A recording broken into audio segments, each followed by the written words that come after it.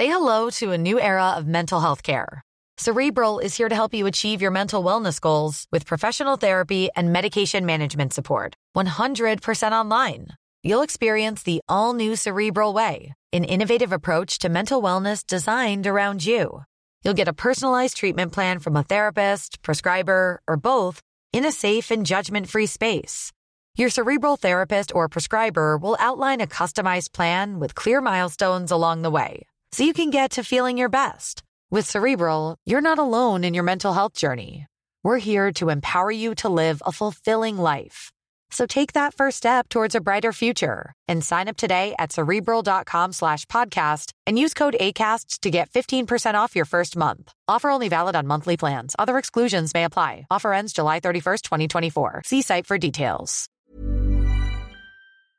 Welcome, friends, to another r/MaliciousCompliance video. Today we've got some great stories of compliance, and our first story of the day is from Gavila438. You want updates? You got it. So, one of the first IT jobs I worked was for the corporate headquarters of a Midwestern sandwich chain. My brother's best friend was the IT manager of this place and was given full reign to hire anyone he wanted. We had previously worked together in another place, and he liked my work ethic, so he ended up asking if I'd take the job. Of course, I said yes, since I genuinely enjoyed working alongside this friend, and I thought it would be cool to report to him. Anyway, a few months go by and everything's going well. I had met and enjoyed mostly everyone in the IT department. Then one day, the CEO congratulates and welcomes a new CTO. This confused me as I thought that my friend's boss was the CTO, but I was then told that he was actually an interim CTO this whole time. So, being green and naive, I decided to take it upon myself to meet the new CTO. The conversation goes more or less like so. I say, "Hi, my name's Jerry. I'm one of the help desk technicians here. It's a pleasure to meet you, and I look forward to working with you." And then I stick out my hand to shake hands. The CTO blankly stares at my hand, then back at me. I say, yeah, so if you need anything or have any questions, I'll do my best to help."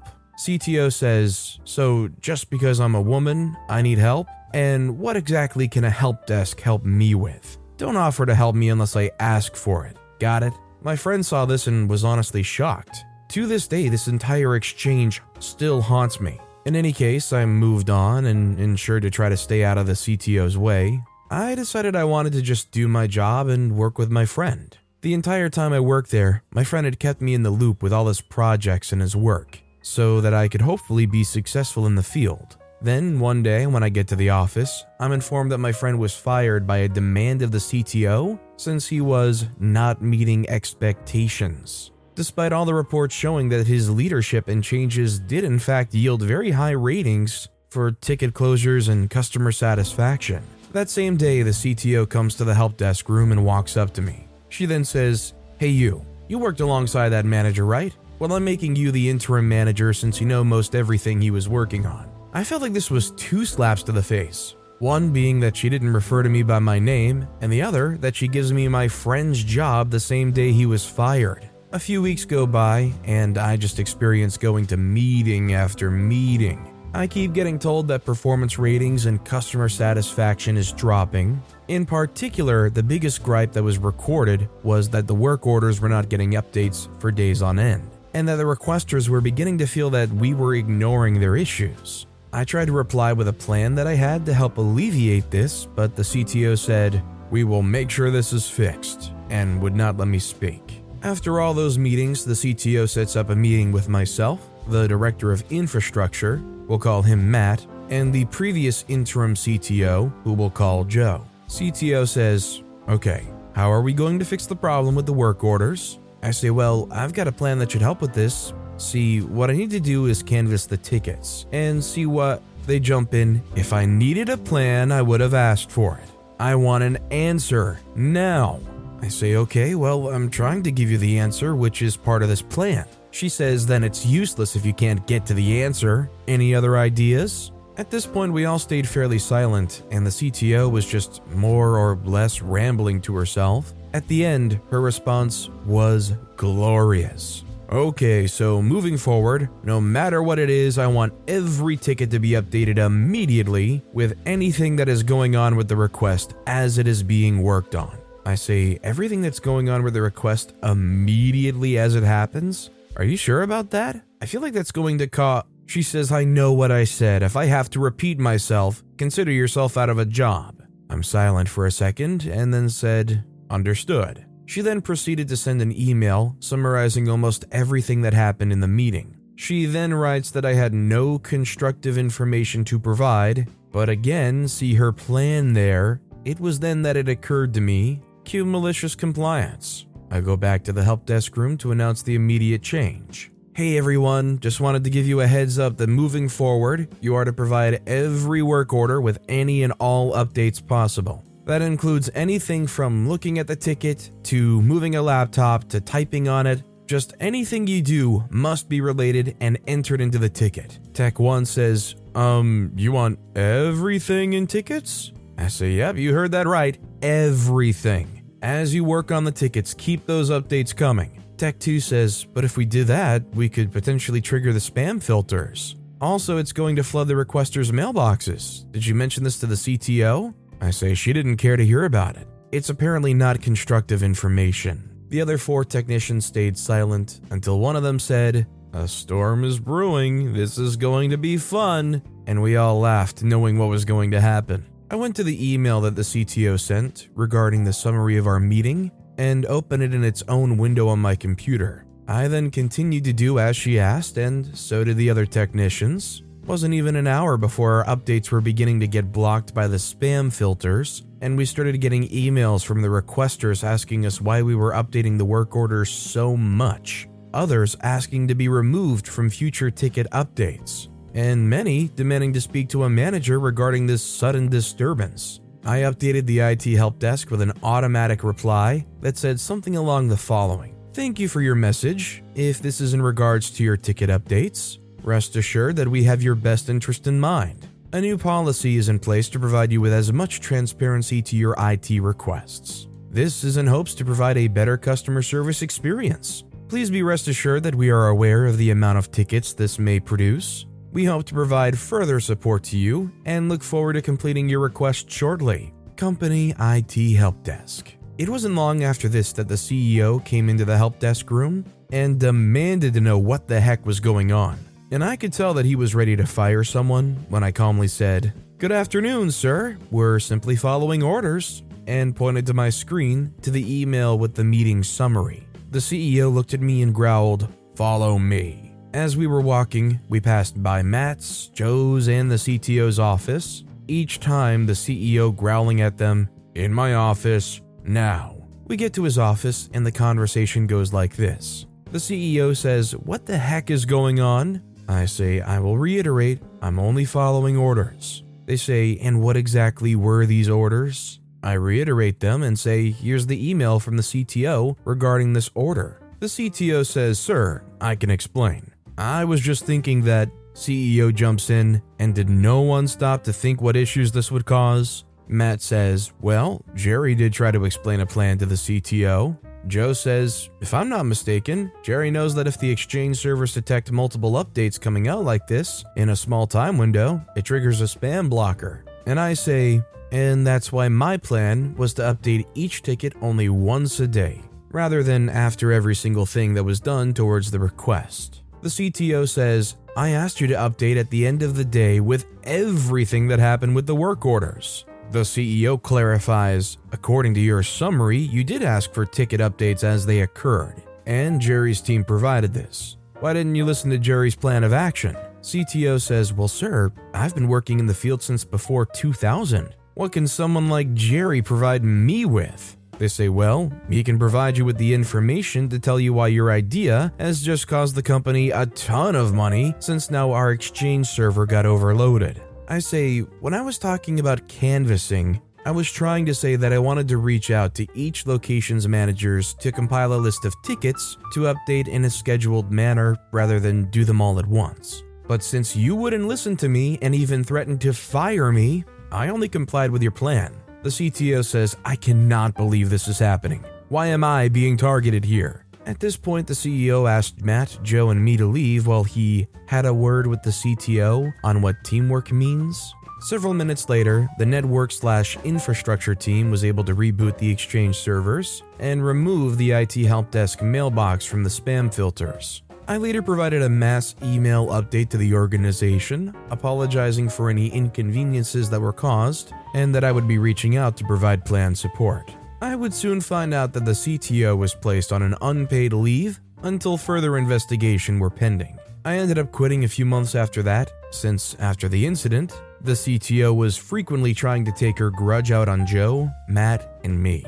I did leave reporting the incidents to HR. I did later find out that the CTO was terminated and arrested for embezzlement. Update: for starters, for those who don't believe this is real, there are actually court documents out there regarding the embezzlement issues. I won't link them since I'd rather not get the story traced back to me, but just think really hard of a popular United States Midwestern-based sandwich shop and look for embezzlement. You might find your proof. Another thing, for anyone who thinks that I was being respectful towards the CTO on my introduction, no, it wasn't because of chivalry. I respect everyone equally despite their status or position or power, I suppose. When I started at this company, everyone was super friendly and genuinely liked working with one another, so greeting new staff in a friendly manner and offering to provide assistance was just a norm. So the fact that she came in with that large of a chip on her shoulder and further accused me of being sexist really threw me off. Furthermore, to clarify, that experience haunts me every time I speak to any female staff, and thoughts race through my head,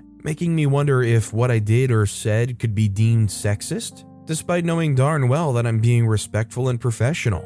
Okay, now for the juicy bits, the embezzlement. When I found out about the embezzlement, I'd already jumped ship from the place and moved on to a much better company. At the new company, I actually ended up poaching some of the best staff from the previous company to come work alongside me. Although I had almost no connections left at the Sandwich HQ place, some of the people I had brought over still had quite a number of connections back there. When I left, the company was no longer as friendly as it used to be. It was obvious that it was going down the crapper and overall becoming toxic, completely opposite from the image they try to portray. So one day, I come into work, and one of my buddies just shoots out of his chair, walks over to my desk, opens Google Chrome, and types in a certain set of keywords, hits search. The top item was the public court documents. I read through it and found out everything. I reached out to Joe to see if he was still there. Sure enough, he'd left a few months after the scandal. He informed me of what had happened.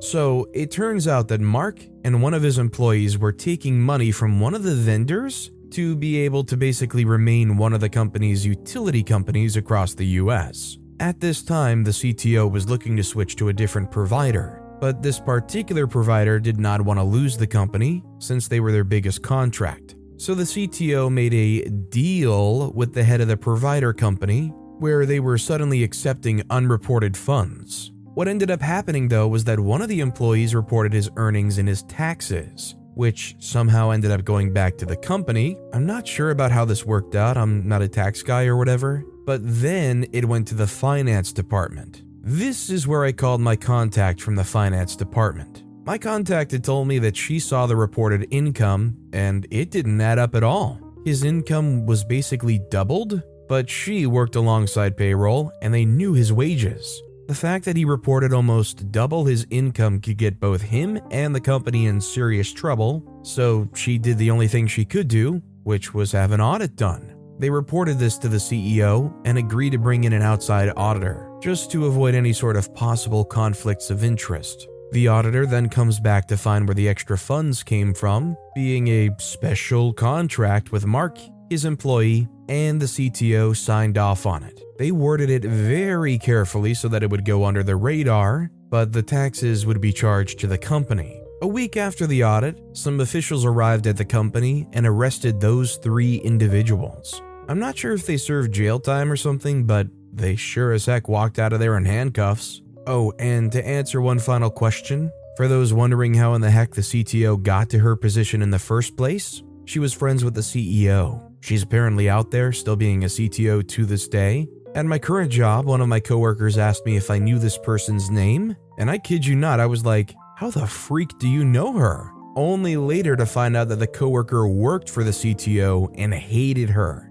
My coworker was going through some major issues while at that company, and when she opened up about it, the CTO threatened to fire her as she was just a liability waiting to happen. My coworker's in safe hands now, where she gets the treatment and therapy she needs. From the get-go, the very first thing, OP reaches out and says, "Hey, if you need any help, let me know. Happy to see you here." And for them to turn around and immediately reply with some extremely defensive, "Just because I'm a woman, I need help." Would you guys agree with me when I suggest that the CTO going and saying this hurt the representation of equality, of women's independence, women's rights? I mean, not only did they react so harshly to something I feel is so innocently professional, they basically imprinted this in OP, and now OP's gotta worry, have I secretly been sexist this whole time? Was she being a terrible representative for women? Or was there merit to it? Let me know what you guys think in the comments down below.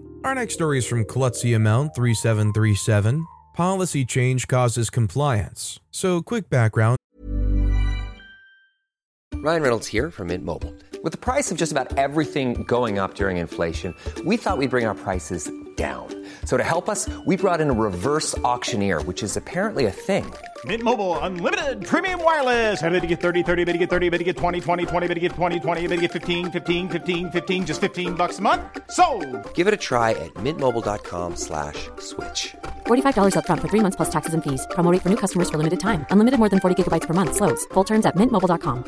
Quality sleep is essential for boosting energy, recovery, and well-being. So, take your sleep to the next level with Sleep Number. With a Sleep Number smart bed, you can individualize your comfort level and enjoy a better sleep night after night. J.D. Power ranks Sleep Number number 1 in customer satisfaction with mattresses purchased in-store. And now the Queen Sleep Number C4 smart bed is only $1,599, a saving of $300, only for a limited time.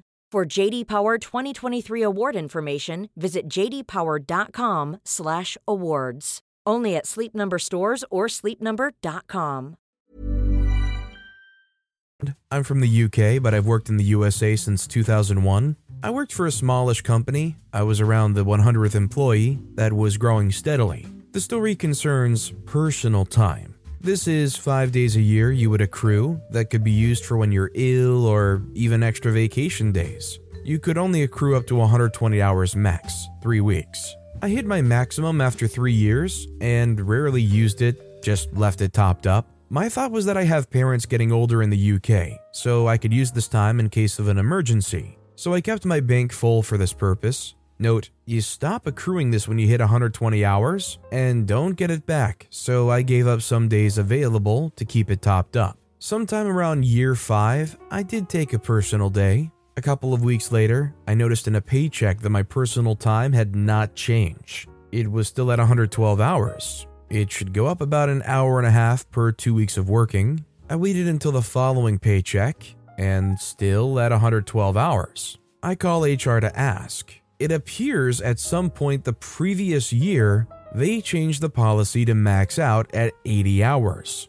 Anyone with more wouldn't lose it, but would not start accruing until they were below the new lower maximum. Obviously, I wasn't happy with this. Cue compliance. I immediately take 5 personal days off, which got me to 72-ish hours. From this point on, every time I was about to max out my personal time, every 5 weeks or so, I would schedule a day off or use up multiple days over Christmas to extend vacation time when visiting my family. I would game the system between what vacation I could carry over versus personal time. They never gained an extra hour out of me in personal time again. Then in 2011, we were bought out by a larger company. In April 2012, my wife and I had a huge vacation planned, a 16-day African safari gifted by the tour operator my wife worked for as her 10 years of service award. This was planned at least 12 months ahead of time, as I needed to plan out my vacation time. Up until this point,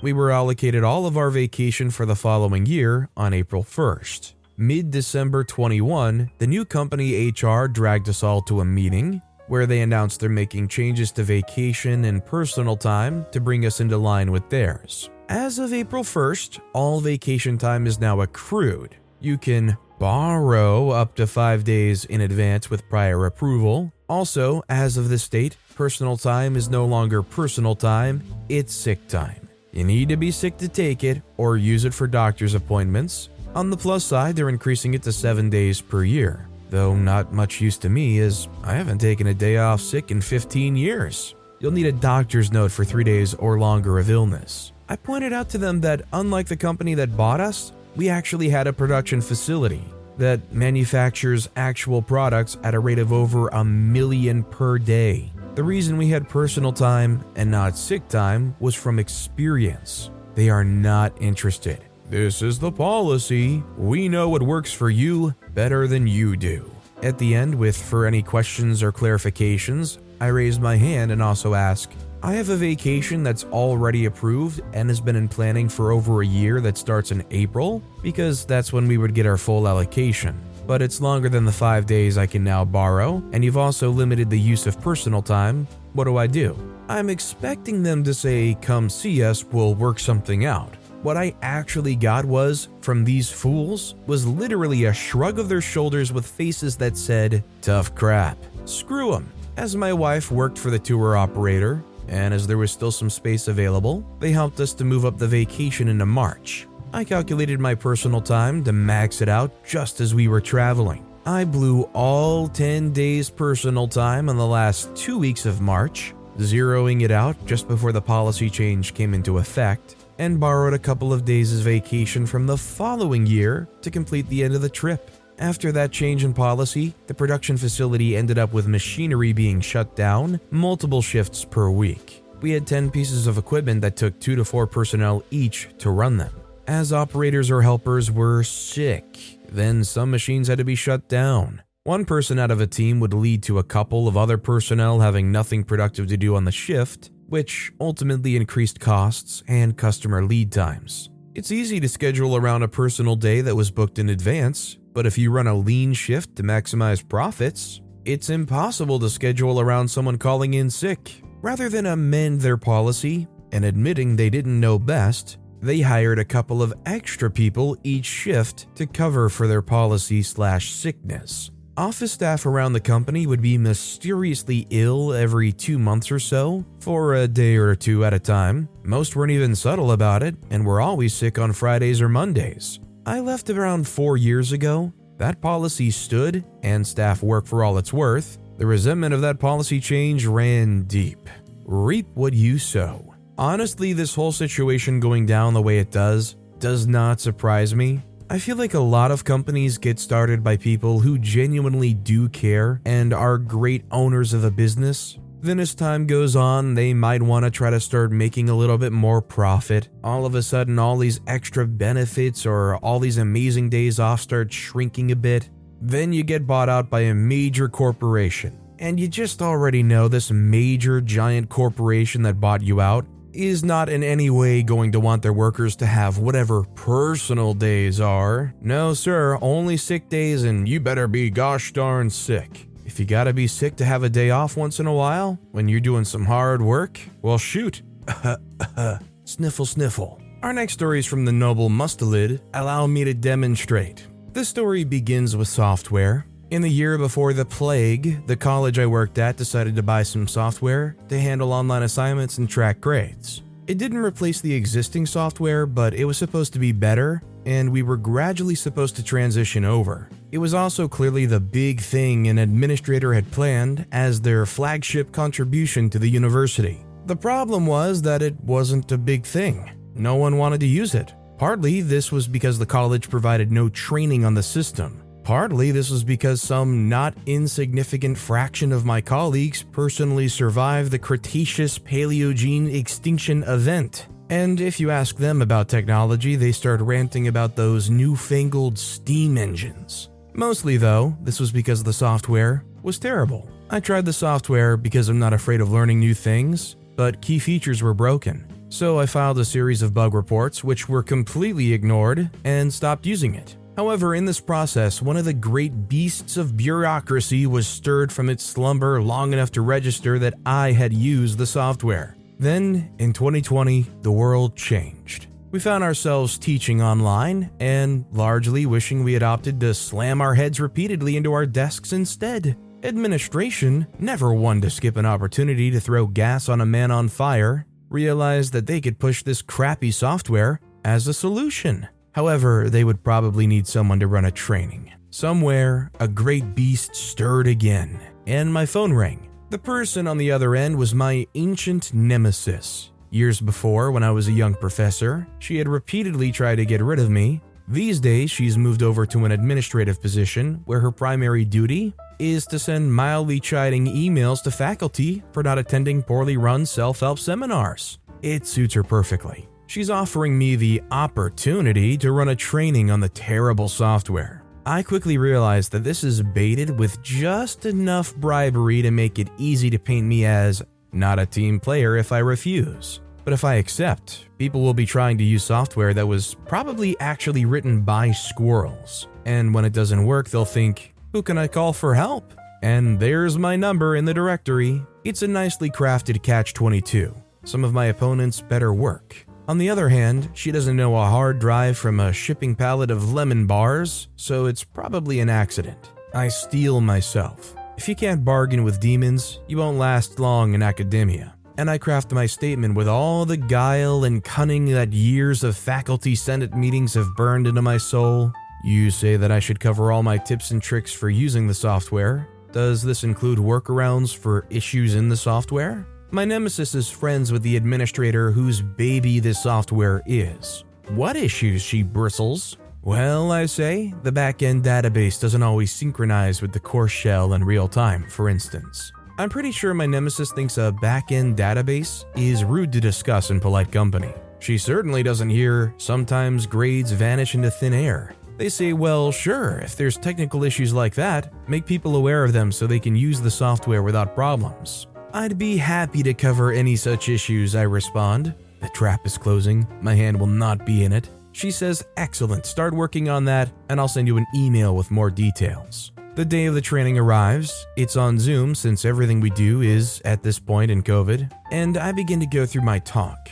My nemesis is pleased to see that I've taken the time to set up an account as a student, and I'm switching between a professor view and a student view on the software as I explain things. She's also not one to sit through a boring training that she asked for, so after about 10 minutes, she quietly signs off. Let's discuss the anti-cheating features next, I say. This has become a big deal since all of our tests are being given online. The software has billed itself as having excellent protection against cheating, and it's been a major point that the people in favor of adopting it keep bringing up. I create a quiz, set it to ultra secure mode, and then begin taking it as a student. As I do so, I point out various bits of trivial information, clicking through questions on the quiz, and then I hit a particular combination of inputs that I had discovered in my 2 weeks of extensively cataloging every flaw I could find in the software, and the lock screen closes. I'm still in the quiz,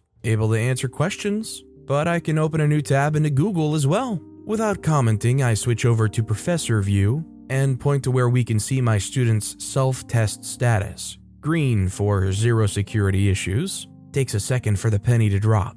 There's a lot of questions, and in the answers, I mentioned that I'd actually found several ways to break the security on the software, and just used the easiest one. But the training must go on. You were probably wondering why some of these questions are poorly punctuated too. That's because many punctuation marks break the software. Here, let me put a semicolon in a question and try to save it to show you. The question fails to save. I pull up a short list of known bugs and say, it's worth letting you know about these issues. Sorry, all of them, I say as I hit forward on my slides, and the list grows to such a size that each item is now in 5-point font. I spent another half hour saying things like, as you see, the student has sent me a message in the portal, but because they used a mobile browser, it's being displayed in simplified Chinese characters. So I have no idea what they said. Several semesters later, no one has asked me for help troubleshooting the software, probably because adoption of the software on campus is lower than it was before my training. Honestly, what I love here is OP was able to show every single person here that might come across it how broken and busted it was, and nobody overseeing the whole thing even raised a finger. Like, how did OP get put in a place of training other people how to use this stuff, and then after the fact, nobody adopts it, and that's just it. What does the management actually do? And our final story of the day is from OKStop6302. You won't pay me for the last working hour? Fine by me. This story takes place a few years back when I was 16 or 17 years old. Needing money, I applied at an agency that provides temporary external staff for different kinds of stores. I was sent to work in a Koton, that's something like an H&M. All went almost good for the first 2 or 3 days, except the fact that I had no break in my 6-hour shifts. I wasn't allowed to go for a smoke or anything else. My job was pretty simple. I had to stay in the warehouse, unbox new arrivals, fold them, and make sure they have an alarm on.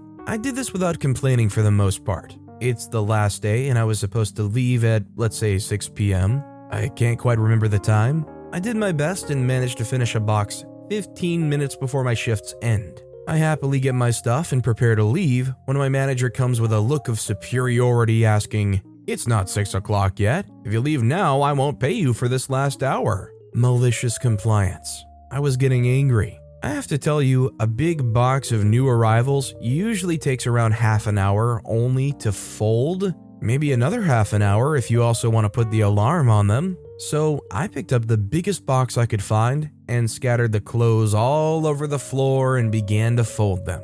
After 15 minutes, I just stand up, ready to go, leaving a huge mess behind me. The manager comes back and starts telling me I need to clean up.